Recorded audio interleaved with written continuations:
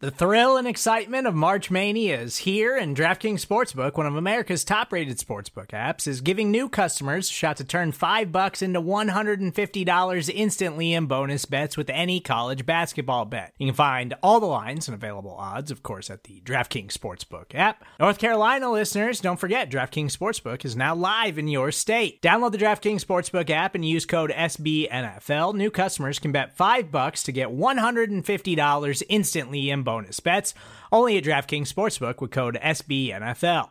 The crown is yours. Gambling problem? Call 1-800-GAMBLER, or in West Virginia, visit www.1800gambler.net. In New York, call 877-8-HOPE-NY or text HOPE-NY. In Connecticut, help is available for problem gambling. Call 888-789-7777 or visit ccpg.org. Please play responsibly on behalf of Boot Hill Casino and Resort. 21 plus, age varies by jurisdiction. Void in Ontario. Bonus bets expire 168 hours after issuance. See dkng.com/bball for eligibility, deposit restrictions, terms, and responsible gaming resources.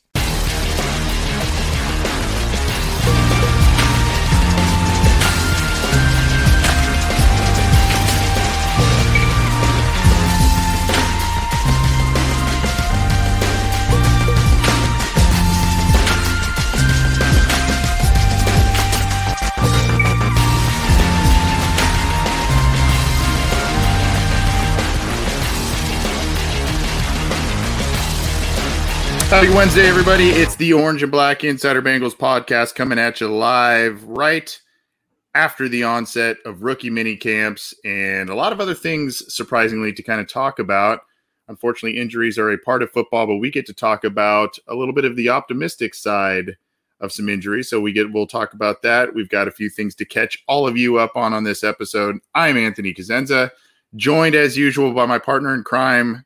Well, partners in crime, I guess, Randall and John. Randall's really decked out back there, as usual. John, how you doing, buddy? You having a good week? I am having a good week. Randall's having a good week, too. He's got 2 shout-outs on the last 2 shows I've been on, which is it's really boosting his self-confidence. He definitely needs it, considering he's dead. But it's a good day. It's a good night. Like just before the show, we got news that the Texans have reunited Ryan Finley with Jeff Driscoll. The Texans are bringing the whole Bengals backup quarterbacks. Wow, I didn't catch that one. Oh, my gosh. Just a good night. Wow. Ooh, wow. That is that quarterback situation there on a number of different fronts is messy. I didn't catch that one. That's a good one. We're going to talk and catch up on some news, as I mentioned. I'm wearing my Munoz shirt because we've got some offensive line talk to talk about tonight, as well as some recoveries of some Bengals players who were injured last year. And it's actually kind of been some good news, even though it's kind of a slower part of the cycle.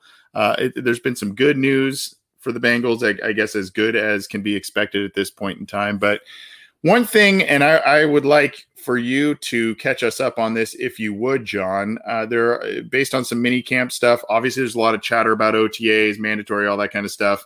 There's some talk about the Bengals veterans coming to OTAs, and if you wouldn't mind, catch us up on that. Right. So I think around April, there were a handful of teams that eventually grew to, I think, a dozen teams or so that wrote letters in association with the NFLPA, Players Association, about saying, hey, I mean, until we get some clarity about what this offseason is going to be in terms of the coronavirus, we're not really comfortable doing a lot of in-person work. And the Bengals never really, I don't think they released a statement like that. So there was some, I guess, pause, if you will, about what their offseason program is going to look like in terms of in-person work and how many veterans are going to attend, because it's not mandatory yet. The mandatory minicamp, I believe, is in mid-June. But there was an article on Bengals.com that said that Jesse Bates, who is now the Bengals representative for the NFLPA, now that Geno Atkins is gone, he essentially led like the whole conversation about, whether or not the veterans and the players are going to participate. And it seems like there's going to be like a normal amount, or maybe even close to the entire team that's going to participate in the voluntary mini camps. We had a quote from Bates. This is courtesy of Jeff Hobson of Bengals.com. He said, quote, "Getting everybody's opinion from our team was good. There wasn't much disagreement or anything like that. I think it was just smart for us to come in for 3 weeks before minicamp. For us, we can't just go in off virtual meetings and have a productive minicamp. just getting around each other and being able to talk to people in person. I feel like that plays a huge part in communication for a defense.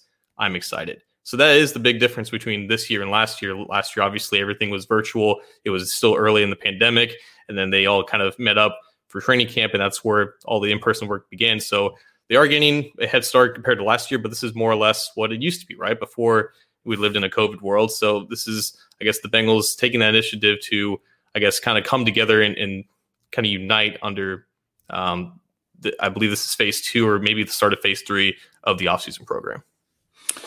Well, it's great to see Jessie Bates kind of taking a leadership role on a number of different fronts, and hopefully that's indicative of him getting a long-term extension and continuing to stick with the Bengals.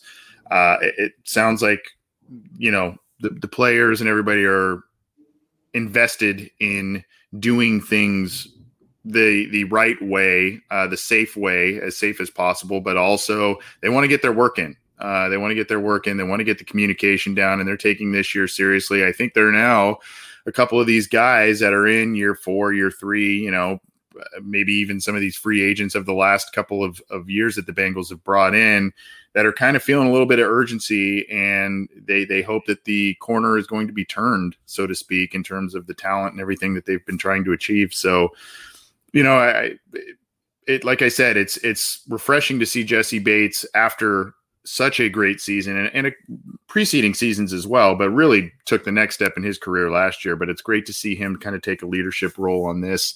At least that's where I'm sitting on it. Right. And it's not always been the case that the Bengals star players, their best players, have always been vocal leaders or in leadership roles in that sense where you kind of hear it outside of just the locker room, right? I didn't even know that Geno Atkins was the representative for the Bengals on the Players Association side because, Geno never spoke, right? That just wasn't him. Yeah. I think everybody's more talkative than Geno in comparison, but I think it's nice to see Bates, a young guy, still I think only 24 years old, who just ascended to, like you said, an all-pro level at his position, and now he's been chosen by his peers to represent them on the Players Association side, and that's what he needs to be, right? He's the free safety, he's the best player on that side of the ball, and he's hoping to get paid like it. So that's another thing, right? He has been deemed this leader. He very well could be a captain this upcoming season, and I'm assuming he's in contract negotiations. So, if you're looking on that side of things, I would see this as an absolute positive from that. This is kind of these next couple of months and into early parts of September when training camps and the guys are back and practicing and whatnot. That's usually the time that the Bengals, as some of these guys are a year away, maybe even sometimes 2 years away from hitting free agency, the Bengals try and lock up who they deem their core guys. They did it with Tyler Boyd in the past. They did it with Atkins and Dunlap. They did it with Burfict a long time. They like to do that. They like to do that. And I would expect that Bates is the next guy on their roster, and maybe why they didn't go after some of these the Joe Toonies of the world, because they want to lock up some players, at least in part why they didn't go after some of those guys to free up some money for long-term extensions for guys like Bates. Moving on, just kind of on some news front, a lot of people probably are aware of this at this point in time. I think when I took the air for the water cooler chat on Monday, I think we were at 6 or 7 Bengals rookies that had been signed, but now we are upwards of 8. Jackson Carman signed his rookie contract. The only Bengals left to rookies to need to be signed here is Jamar Chase and Joseph Osai. A lot faster this year, John, than last year. I think obviously the pandemic had a hand in that, but it's good to see that this team is getting these rookies under contract pretty quickly as opposed to how it played out last year. It's always such a weird topic. Like, these contracts are just like the numbers are already predetermined based off of your draft slot. Yeah. And it becomes like news when they sign, even though it's like, it's just predetermined, unless there's a Joey Bosa situation. Maybe there's another one in recent memory, but I always think of the Bosa type of conflict that he like almost held out for the start of the season, because there was language in his rookie contract with like offsets of guaranteed money, and it lasted throughout the entirety of the offseason. But yeah, like everything, like we know how much these players are going to get paid based off where they got drafted. It's just a formality at that point. So I guess, 80% of the class before the month of June. I mean, it's nothing to, I guess, be mad about, because I mean, these guys were going to get signed, right? It wasn't a question of if, it was a question of when. I am old enough to remember when it was an annual Bengals tradition that their first round pick would be a long time holdout when there was no rookie wage scale in place. And so many of these promising players would have their rookie seasons either lost, greatly interrupted, lost time, were behind in the playbooks because they weren't practicing with the team throughout training camp. I am old enough to remember all of that, and how these high picks that they would have almost every year, there would be a contract holdout. Well, that is such a relief with new CBAs, at least from a fan standpoint, that is no longer needing to be really a worry. You mentioned the one outlier with Bosa there, but I mean, for the most part, these guys know what they're going to make. It's slotted, and there's some language to be worked out, but for the most part, I mean, it's pretty cut and dry. And for a guy like Ja'Marr Chase, especially taking there's two kind of sides to it. Taking last year off from football, getting as much work in as possible is a good thing, but he also has that built-in rapport that we talked about all spring with Joe Burrow. So, if there was to be missed time, I guess he'd have a little bit of an upper hand over some other rookies that would be in his position. But overall, I would assume the other two are coming pretty soon here. But at least that's my impression based on the fact they've got 8 signed. Right. I don't foresee Chase entering a whole other situation. I know last year, I think Burrow, it took until late July for him to sign his deal, and he was obviously the first pick. It was the largest rookie contract of last year. I mean, Chase is going to get not that, but it's going to be higher than 250 other picks. It's going to be all guaranteed. I think it's going to be right at $30 million for the total money. And sure, there could be some time where they negotiate, how and when the money gets deposited and paid and stuff like that. But I mean, I think it was telling when I believe it was Mike Potts, the director of scouting. He said something about Ja'Marr and his relationship with Joe, and it's that Ja'Marr he feels like he won't want to let Joe down. And I feel like in this offseason where Joe is coming back from injury, he's trying to get as many reps as possible. He's not going to let a foregone conclusion of a contract negotiation to get in the way of building up that rapport and getting it back to 2019 levels. It's nothing to really worry about, and maybe no one's worried about it, and we're just talking about it. But if you're hanging on some type of a cliff, don't bother. It's fine. Yeah, moot point. What is not a moot point is in some of these injuries that the Bengals suffered last year, and they've got some major ones that they're working on, really mostly on the offensive side of the ball. There were some big ones on the defensive side of the ball. Obviously, Trey Waynes, DJ Reader last year, 2 of their big free agent acquisitions. They're coming back from injury. I guess if there is a fortunate situation with both of those guys, those were very early on in the process. Whereas on offense, John, the Bengals lost Joe Burrow a little over midway in the year. You've got CJ Uzomah. He was early, but he kind of was off to a little bit of a promising start with the Bengals last year and with Joe Burrow. And then, of course, you have Trey Hopkins, the center, who injured himself very late in the season and is rehabbing. Well, among other news that we will talk about, one of these players shared a positive update on their rehab. This is from CJ Uzomah's Twitter account. Hit the field for some routes today. Can't tell you how good that felt. There was also a subsequent tweet from I believe it was Kyle Smith within the Right Way Sports Network, part of Malik Wright's company there, kind of, threw out something that it was with Joe Burrow. We don't have that verified at this point in time, but CJ Uzomah is out there, John, running some routes after a significant injury last year. The Bengals did not really invest very heavily in the tight end position, made a couple of moves with Thaddeus Moss and whatnot, but nothing in the draft, no splashes in free agency. So it looks to be CJ's job, at least at this point. The Bengals, it would seem, are confident in his rehab. I mean, they had a reason to release CJ this offseason. They have an investment in Drew Sample that they would like to get a nice return on that investment, and they brought in Thaddeus Moss, who has a relationship with Burrow, obviously. So there was an avenue for that transaction to happen, but it didn't because they still value Uzomah in that light. And I think you're right. There's no indication that he is getting demoted in any sense, even if he's recovering back from his injury. As long as he's 100%, he is the number one tight end in this offseason.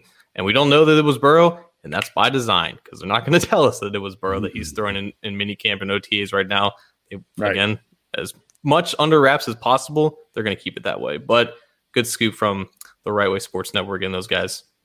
Yeah, and funny, I don't know if people can see it, but it looks like it's from our buddy Dalton, Richard Dalton at Dalton Signature, who is the architect of our awesome logos that we are sporting these days. He's got a funny little GIF down there of from old school, kind of celebrating about CJ Uzomah coming back. Gotta like that. Well, that's the only injury that we have to report on, right? No.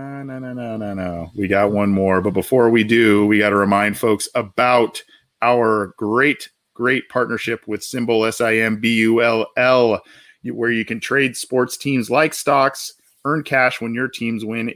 SIMBULL. Symbol is the stock market for sports. The website, simbull.app/OBI. John, you want to tell us a little bit more about that?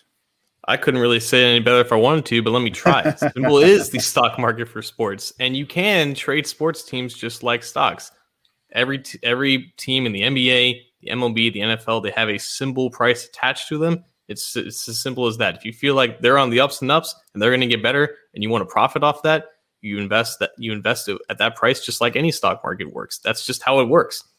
You guys know which teams are good. You guys know which teams are bad. Why not leverage that knowledge and make a profit off of it? And how can you join the 2,000 plus early adopters who have already started to invest in their favorite teams? You visit www.simbull.app/OBI, because we want you to enter the promo code OBI so you can get a $10 deposit bonus when you sign up. Use that $10 deposit bonus to invest in the Sim Bengals or any other professional team that you want. The stock price for Sim Bengals is still above $60. It is not taking that dip that it usually does after our weekly show. So still a lot of action in the Sim Bengals. I'm telling you, like I'm looking at the prices right now. You see a lot of teams in the 30s and the 40s. If you're not ready to play with the big boys just yet, you can start small with those prices. And then once you're ready to feel more confident, invest in the Sim Bengals. You can get that price up. It's going up. It's continuing to going up. It has no signs of slowing down at this point. Maybe it stays that way forever. Maybe they're the most expensive team on the symbol market, but that's all because of you guys, you generate the market, you move the market with your own investments. There's no other mechanism that's meddling with it. It's you guys, it's the user's activity, and it's as simple as that. www.simbull.app/OBI. Get that $10 deposit bonus. Awesome stuff. If you are a fantasy football aficionado, if you play the actual stock market, this should be right up your alley. Or maybe you're one of those folks out there that's investing in some of the Bitcoin, Dogecoin, all that kind of stuff. If you are an investor, whatever, this is kind of a cool way to merge investing and sports. So check it out. Again, OBI is the promo code. You get $10 deposit bonus. Also want to remind everybody that in case you're new around these parts, this is the Orange and Black Insider Bengals podcast, part of the Cincy Jungle podcast network, along with Orange is the New Black from Ace and Zim, as well as Chalk Talk from Matt Minnick. All of our content is on your favorite audio streamers from iTunes, Stitcher, Spotify, Google Podcasts, iHeartRadio, all the big ones. Go check it out. We also have many of you are tuning into our YouTube channel, so please subscribe to that. We keep gaining subscribers. Absolutely stoked on that. And that's where we stream live along with Cincy Jungle's Facebook page. So you got to like that page. You got to also follow us on Twitter at BengalsOBI or at Cincy Jungle. If you would rather check us out live on one of those platforms, please do so. We love the live platform, but if you can't join us live, be sure to download. Hey, do both. Join us live and then download it afterward. Why not? Why the heck not? Right? Well, let's go to the big news, I guess, that dropped this week, and maybe in part as to why the symbol price for the Bengals kind of keeps staying where it's at. There was some good news, John, about the team's franchise quarterback, where he is at in the rehabilitation process. And I am going to share this. This is from ESPN.com. Adam Schefter Cincinnati Bengals, Joe Burrow on track to return for week 1. Dr. Neil Elatrach says, by the way, we'll talk about this video that if you're watching the video portion of our show, we'll talk about the video with Mina Kimes there a little bit as well. But Dr. Elatrach says, quote, he's on track for full go for start of the season. He's doing all the work. He's worked his tail off and been an amazingly mature participant in his recovery. He's focused and great to work with. I think there was another quote down here. We are very happy with his recovery, to say the least, Elatrach said. Notwithstanding the nature of his injury and extent of his reconstruction, his knee is performing perfectly. We just had him tested out here with a high-tech video and biomechanical evaluation, and he was ahead of where we anticipated and well into the return to performance phase of his recovery. With him already performing this way, it's all systems go for the start of the season. So, John, good news there. We'll talk about the flip side to this, but some very welcome news. I mean, I guess it was a little predictable. We kind of kept hearing, well, I mean, you never really hear too many bad injury rehab updates at the professional level, but I guess this is another confirmation in a step of a lot of confirmations that we're going to see Joe Burrow week 1, maybe even a little bit before that, if all things go well. Well, you don't hear about bad recovery stories from professional athletes because they're professional athletes and they're getting the best possible care. You talk to Joe the Bum down the street about him recovering from an ACL and he'd be like, oh yeah, I was on the mend for 12 months.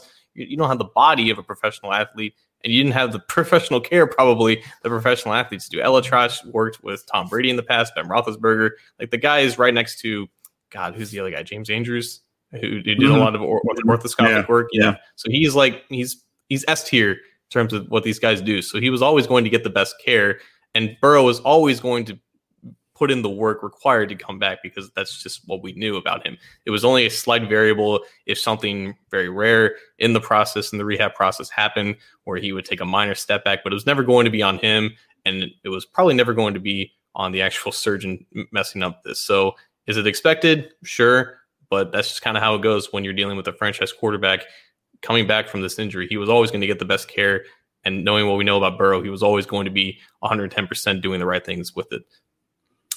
Well, I think part of, to your point and to Dr. Elatrach's point, is really the mindset of Joe Burrow. And one of the things that we all loved about him coming to the Bengals was that chip on the shoulder, the work ethic, it's never good enough type of thing. It sounds like he is using all of that towards his rehab, and it's paying off in spades, and that, he's well ahead of the game here, at least per his surgeon. So, you have to just kind of marvel at the personality and the mindset of Joe Burrow based on what we're hearing here and how he's attacked this rehab. I don't know if you have any other thoughts on Burrow's injury and his rehab per se, John, but I think where we got to kind of go now, unfortunately, is a lot of the national media talking heads, and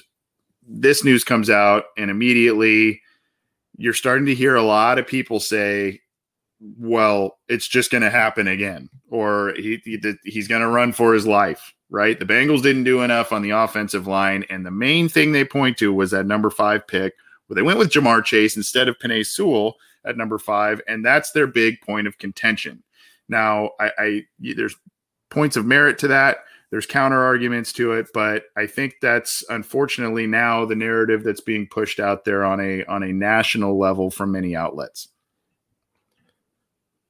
It goes back to the point of Sewell himself would not be able to protect Burrow from getting injured again. It's a false equivalency or however you want to phrase it like that. But when you're in the middle of May and you see news about Joe Burrow, the first thing that you automatically think of from a national perspective is, what about his offensive line? So the Bengals had a plan to address the offensive line and to create some turnover on that position group to get out some of the bad eggs and replace them with at least average eggs to get at least an average group, which was objectively better than it was last year. That's the plan.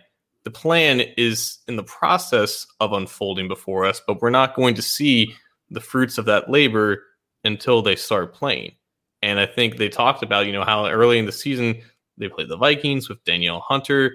They play the Bears with Khalil Mack. They play the Steelers with TJ Watt. We're going to find out very quickly if that investment in Riley Reiff was worth it compared to investing the 5th overall pick in Penei Sewell, or I guess the 2nd round pick in Tevin Jenkins, if you're still on that ledge. So there is a plan if you look hard enough, but there is going to be essentially, I need to see it to believe it to make sure that this is working, because I think a lot of them, even if they didn't know a lot about Burrow's recovery, they still knew that once he was going to be healthy and he's going to be back, he's going to do what he needs to do, right? It all comes down to the offensive line, and it's a lot easier to sell the plan of improvement when you make that investment with the 5th overall pick if you're covering all 32 other teams and you don't do a specific focused deep dive into what the Bengals did. So there's a plan, and that should be advertised and it should be out there, but it's not going to be deemed a good plan until we see it become an actual good plan with the results.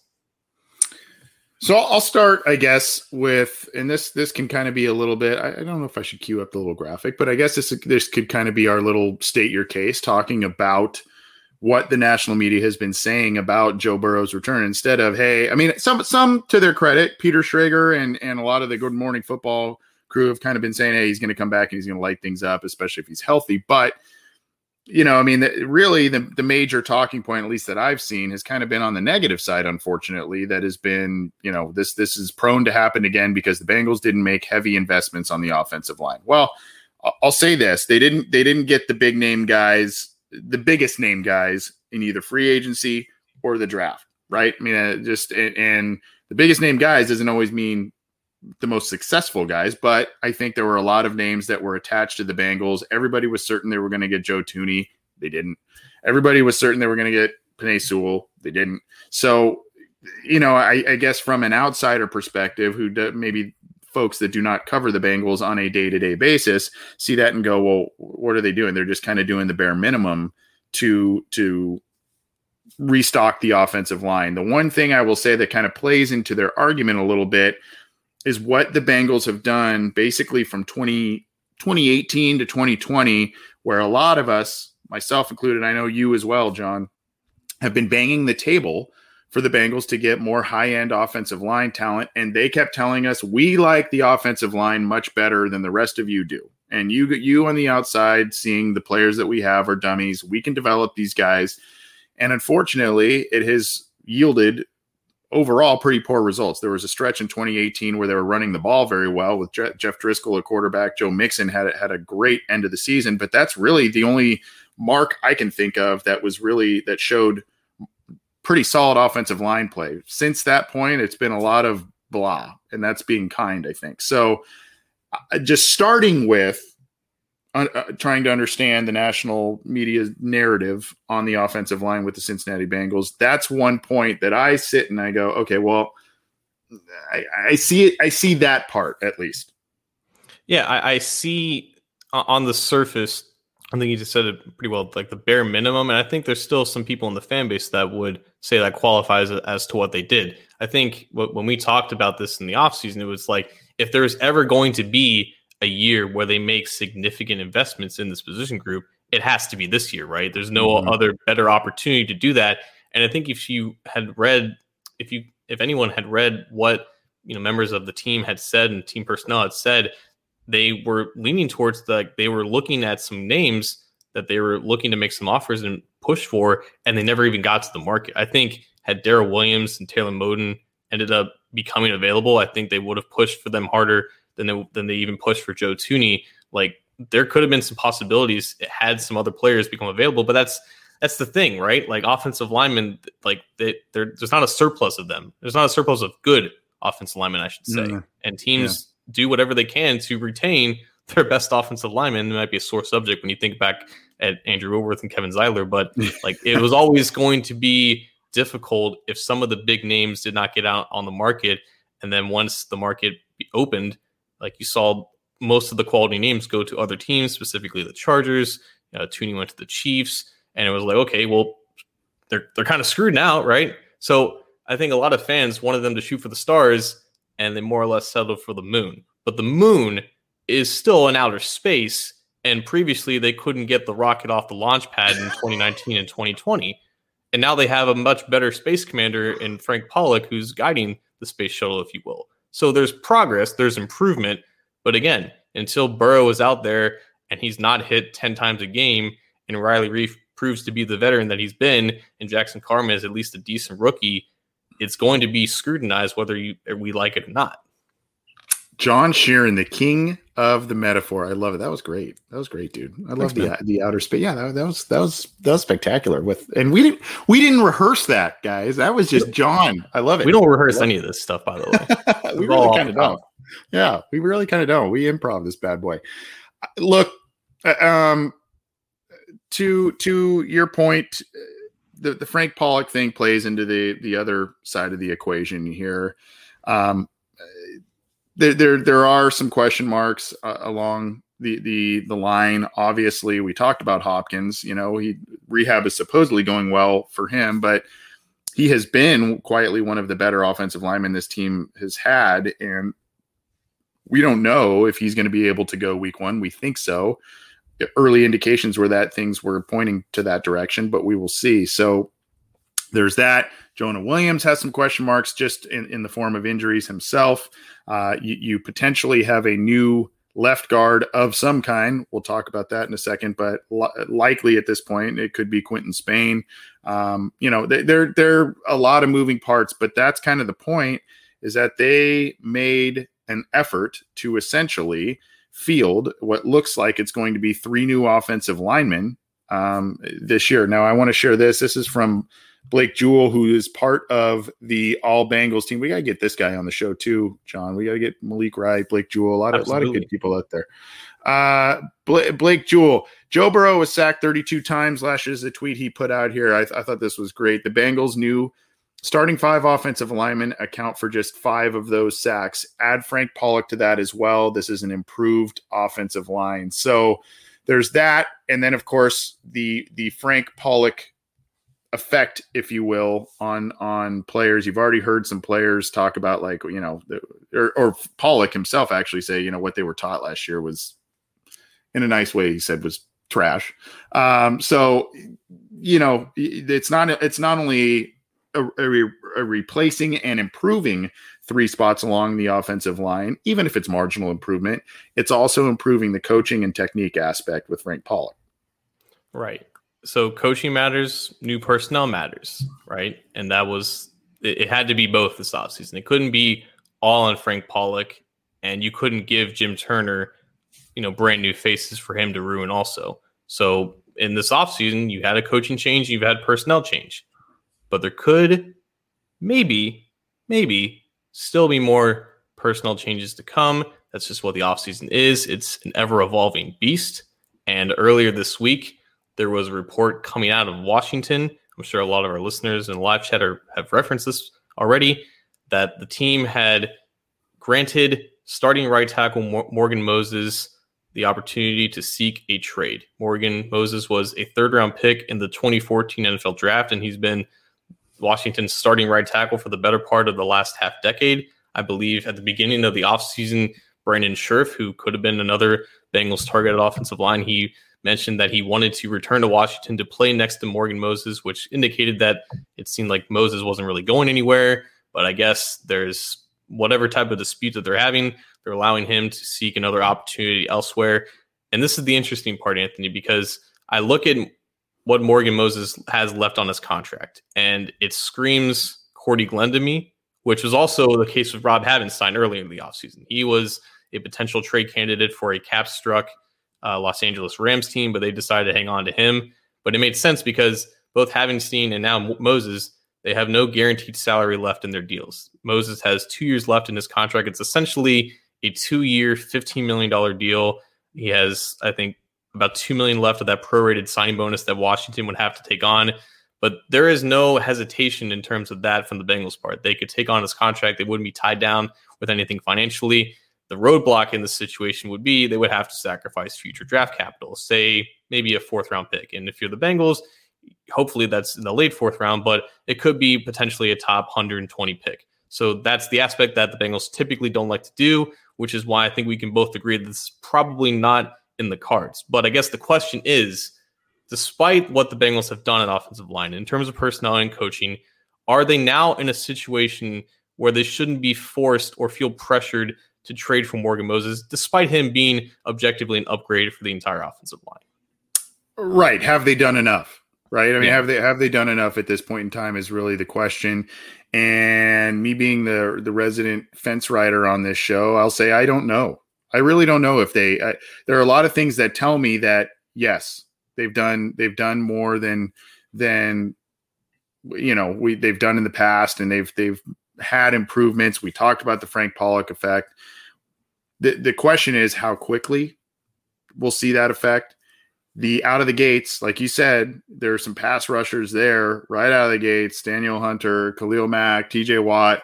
I mean, it's kind of a murderer's row there of pass rushing tandems throughout those teams that, Riley Reif's going to get tested here. If he is indeed the right tackle, he is a little bit up there in age. He only allowed 1 sack last year, if memory serves correctly, or was credited giving up only 1 sack last year. So that's a big deal. And I'm confident in that he will be an improvement over Bobby Hart, but you have questions at the guard spots. You have questions about Trey Hopkins. Trey Hopkins being back. Yeah, he could be back, but who knows where he is strength-wise, conditioning-wise, all of that. If he is to miss significant time throughout the summer and into training camp, that plays a part. And then if he can't go, you got Billy Price, who's been an unfortunate disappointment. Will he rise to the occasion, even if he's a spot starter at some point? How effective can Quinton Spain be in a more natural position? There's still a lot of questions, but I think as you look at it on paper, yeah, there are improvements. They have done an adequate job. I wouldn't say outstanding, but they have done an adequate job of, filling needs and replacing kind of the weak links on the offensive line. The question for me, and I know we're going to share some data on Moses here, but the question for me is, what do you do if you do sign him? Where does Riley Reif go? Where does Jonah Williams go? I mean, I think you would say, okay, Moses is your right tackle. Riley Reif's played left tackle before. Jonah Williams got the short arms. Everybody's saying, hey, kick Reif into left guard and Jonah at left tackle. Would you switch that? I don't know. So there's some decisions to be made there if you make that acquisition. I don't think it's overly pressing, but I think it becomes that way if there are some injuries throughout camp for sure.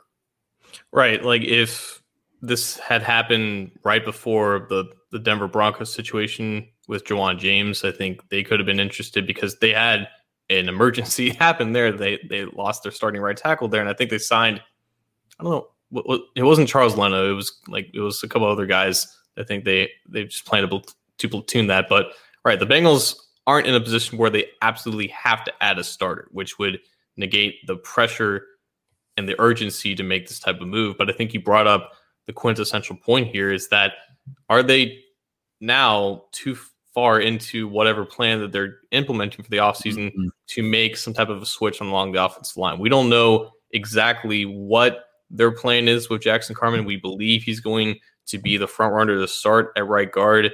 We believe there's going to be some type of a competition at left guard. If you trade for Moses, you're trading for him because you believe him to be good enough to be a starter. And as we can see on the screen here, we're sharing his Pro Football Focus grades. I think Duke Tobin made a statement, or he said in like a podcast this offseason that, there are notable names out there, but not necessarily guys who could improve our team. I think we can all agree that Morgan Moses would improve most offensive lines if he were to go there. He's been a consistent, steady player in both pass protection and run blocking for his entire career in Washington. He's lived up to that billing. He's lived up to the contract. He's not coming in with the risk of him disappointing, even though he just turned 30 years old. So the Bengals should recognize him as a decent player. It's just the question of, if you bring him in, like, what does that mean for your current iteration of the offensive line? I think Reif has stated that he'll play anywhere, and I would imagine he would be open to moving inside the left guard. But when you do that, there's a situation with Xavier Su'a-Filo. Does he become a cap casualty? You brought back Quinton Spain on a prove-it deal. Is he basically getting nixed out of the entire competition at guard? How does that relationship work? There's these variables that you don't really think about when you have this, Madden train of thought where like, I just put the best players in here and I boom, boom, boom, boom, boom. I have a great offensive line. It's a little bit more complex than that, which is why I don't think it's a slam dunk. Absolutely trade a 4th or 5th round pick for Morgan Moses, even though it would make the offensive line better. I think the timing of this is a little bit interesting. It's very similar to last year when I believe Larry Warford was available to be signed and the Bengals had interest in that. Mm-hmm. And it was still, that was after the draft. Now that was after, they were starting to implement their plan. It's up in the air. And I think that's another reason why we probably shouldn't expect this to happen on top of the draft capital sacrificial type deal, or just them sacrificing draft capital to make it work. But also, I guess there is the salary cap equation too. Like they have $22 million left. And we assume that some of that, if not most of that, is going to go to Sam Hubbard and Jesse Bates. Are they financially capable of taking on that money for their own budget? A lot of variables here that I think we all need to reconsider. This is not just a slam dunk, absolutely make the trade happen.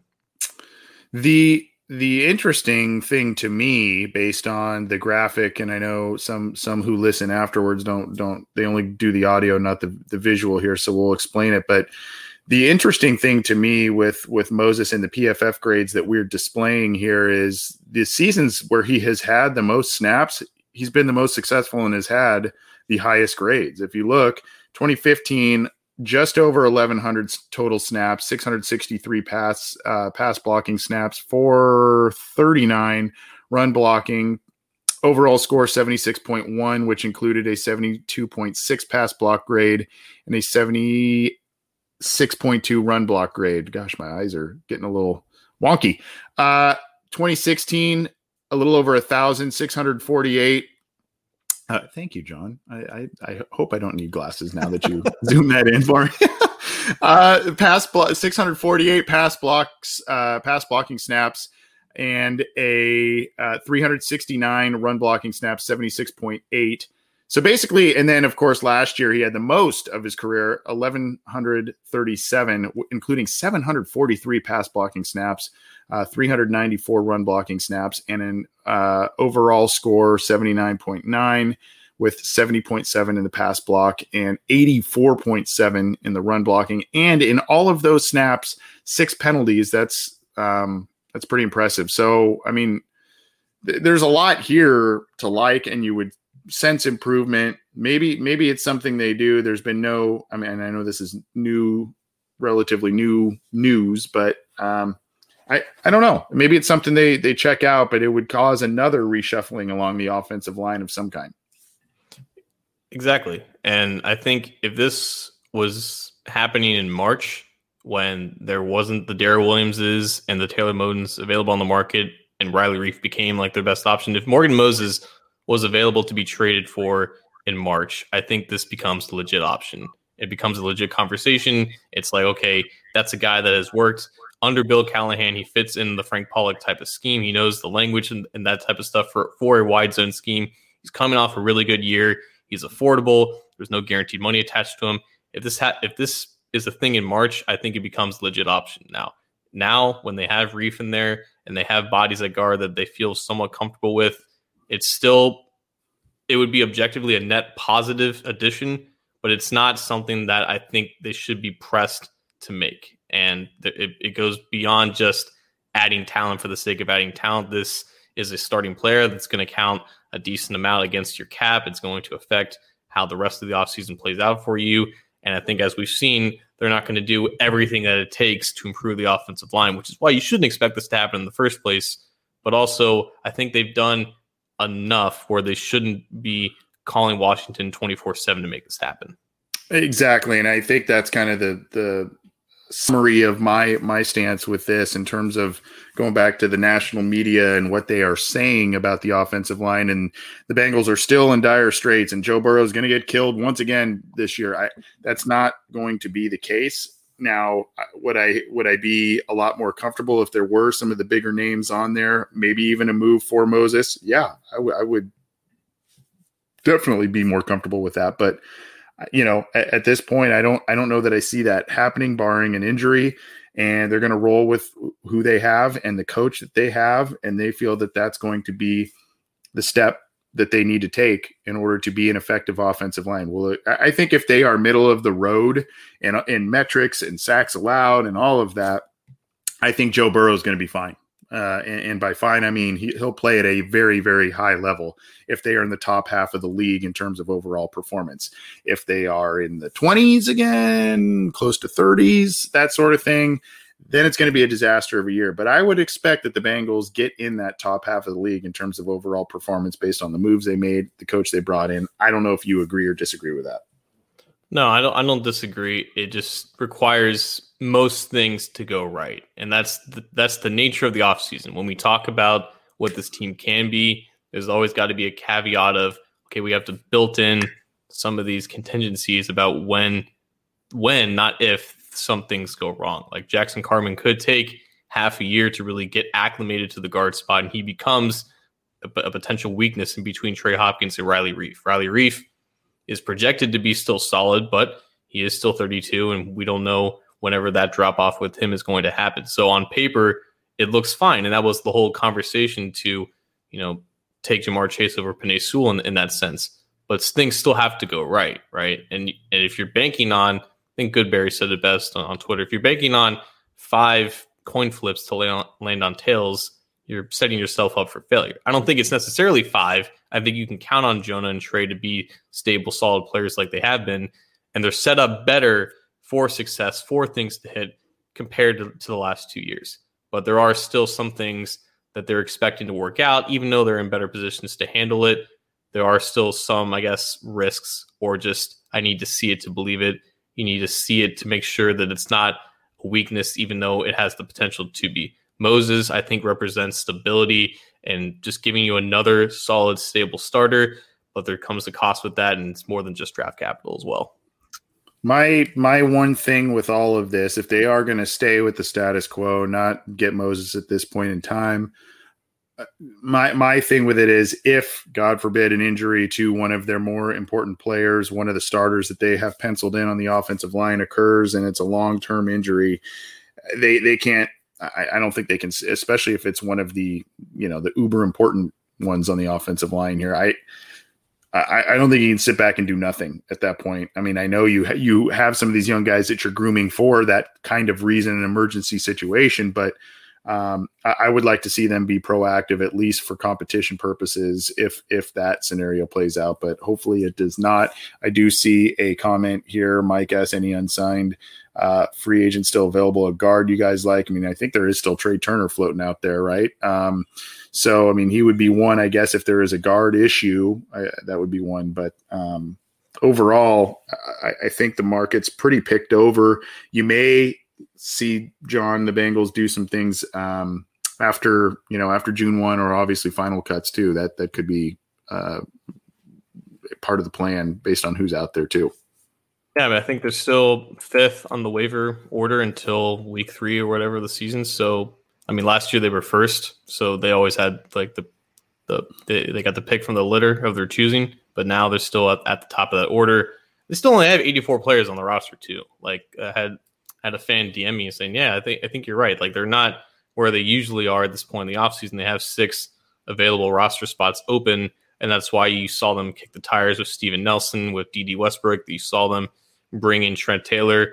There are still guys on the offensive line that they were in previous contact with in the offseason. I believe Brett Jones and Nick Easton were the 2 that came up on the rumor mill. So there's possibilities that those guys get word with the Bengals and potentially make something happen. But there are still openings on this roster for them to fill out if they so desire, but they could just stick to 84, 85, kind of like they did last year when they had that limit. Yep. But that's where they are at with the offensive line. That's where we're at with the offensive line. Some news, obviously, this week about that because of Joe Burrow returning from injury, and the talking heads got to going. And it wasn't. There were some complimentary words about Burrow and the Bengals being said out there, but overall, there was the theme was, oh boy, that offensive line, and we may be having similar conversations in 22. Was what, at least I think I kind of gathered out there. John, we're gonna get out of here. Let's drop the mic. we're going a little shorter. We got a little lighter show this week, but what do you have for us on our way out? So there is a fun fan post that's on the front page of Cincy Jungle right now, and it is titled Bengals Fan Pessimism to Optimism, a how-to, and it's written by Drew Garrison, who you can find on Twitter at Drew_LRT. And it was weird seeing his name write this article because he was, I believe, in close contact with someone close to Joe Thuney when that whole situation was going down. And he was saying some things about the Bengals. I don't want to misquote him here. I'll just paraphrase. I believe he mentioned something about the Bengals shouldn't be using like the phrase new day if they're going to address the offensive line this haphazardly. So to see him go from that to this guy who's encouraging fans, I guess, to take a more optimistic approach to the offseason, it's kind of refreshing to see. And definitely check that out. Definitely check out Drew. I believe he's a writer for Last Word on Sports, which is also where a close friend of the show, Willie Lutz, also does some Bengals content. So definitely check them out on Last Word on Sports, Last Word on NFL on Twitter. Check that out on Cincy Jungle as well. Yeah, Drew's a good guy. He DM'd me and was like, "Hey, I've got this thing. It doesn't work for where I'm writing at Last Word, but I think it'd be good for Cincy Jungle." And I pointed him towards the fan post area, and I guess it was pretty impressive. And I shouldn't say I guess it was pretty impressive. And so it was good to hear from him. Good to see his stuff up on our site too. Go give him a follow. He's a good guy, and he was the architect of #TooneyWatch. You're right. Yeah, you're right. I'm going to just give a shout out to Jason Von Stein. I don't think he's making too many friends in the live chat tonight with some of his record predictions, but he's got a thing that he is helping us out. He's throwing a cool event, an online event called UniWatch next week on Wednesday. And John, if you want to be a part of it, please do. I'm going to stop in there, and he's going to promote our show to some different people through different walks of life on Facebook and whatnot. And he's also going to, promote my sister's charity too, which is pretty cool of him. And he's been a longtime supporter of the show, longtime listener, and we appreciate that. And in that same vein, I have to say thank you once again to you, John, to many listeners, to many readers of Cincy Jungle for donating to the charity that we created in my sister's honor.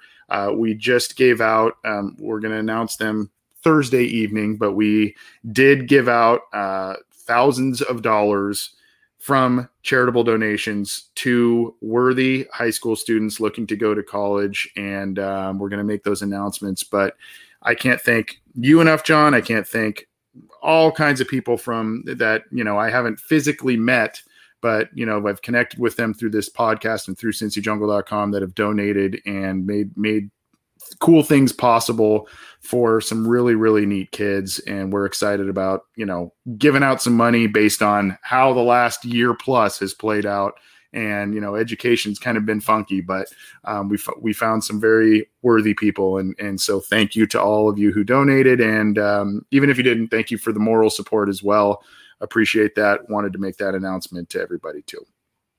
Always good news to hear your foundation successful, and everyone else out there who has a nonprofit, who has charitable workings going on over the past year. It's been a tough year, like you said, but I'm very happy that that's still going on, and very happy that her legacy is living on in a very positive way. Yeah, I appreciate that. And to that point too, we are going to try, and John and I kind of kicked around the idea late last week of doing something for some of the Bengals players and their foundations, many of which who have been on our show and whatnot. We're going to try and do something, maybe a little rally, some trivia, giveaways, all that kind of stuff where we can really make a sizable impact on their foundations as well through donations. So we're going to kind of vet that out and plan it out, especially in some of the lull in the summer months. Maybe we'll have some fun episodes with that and kind of make a little donation rally for all of that. And we would love all of your guys' support for that too. John, it's been real. We said it was going to be short. It was a little shorter, not crazy short, but appreciate it, my man. Have a good rest of the week. You as well, man. All right. Take it easy. Thanks everybody. Go to cincyjungle.com, get all your news, opinions, analysis, and podcasts there. We'll see you next time.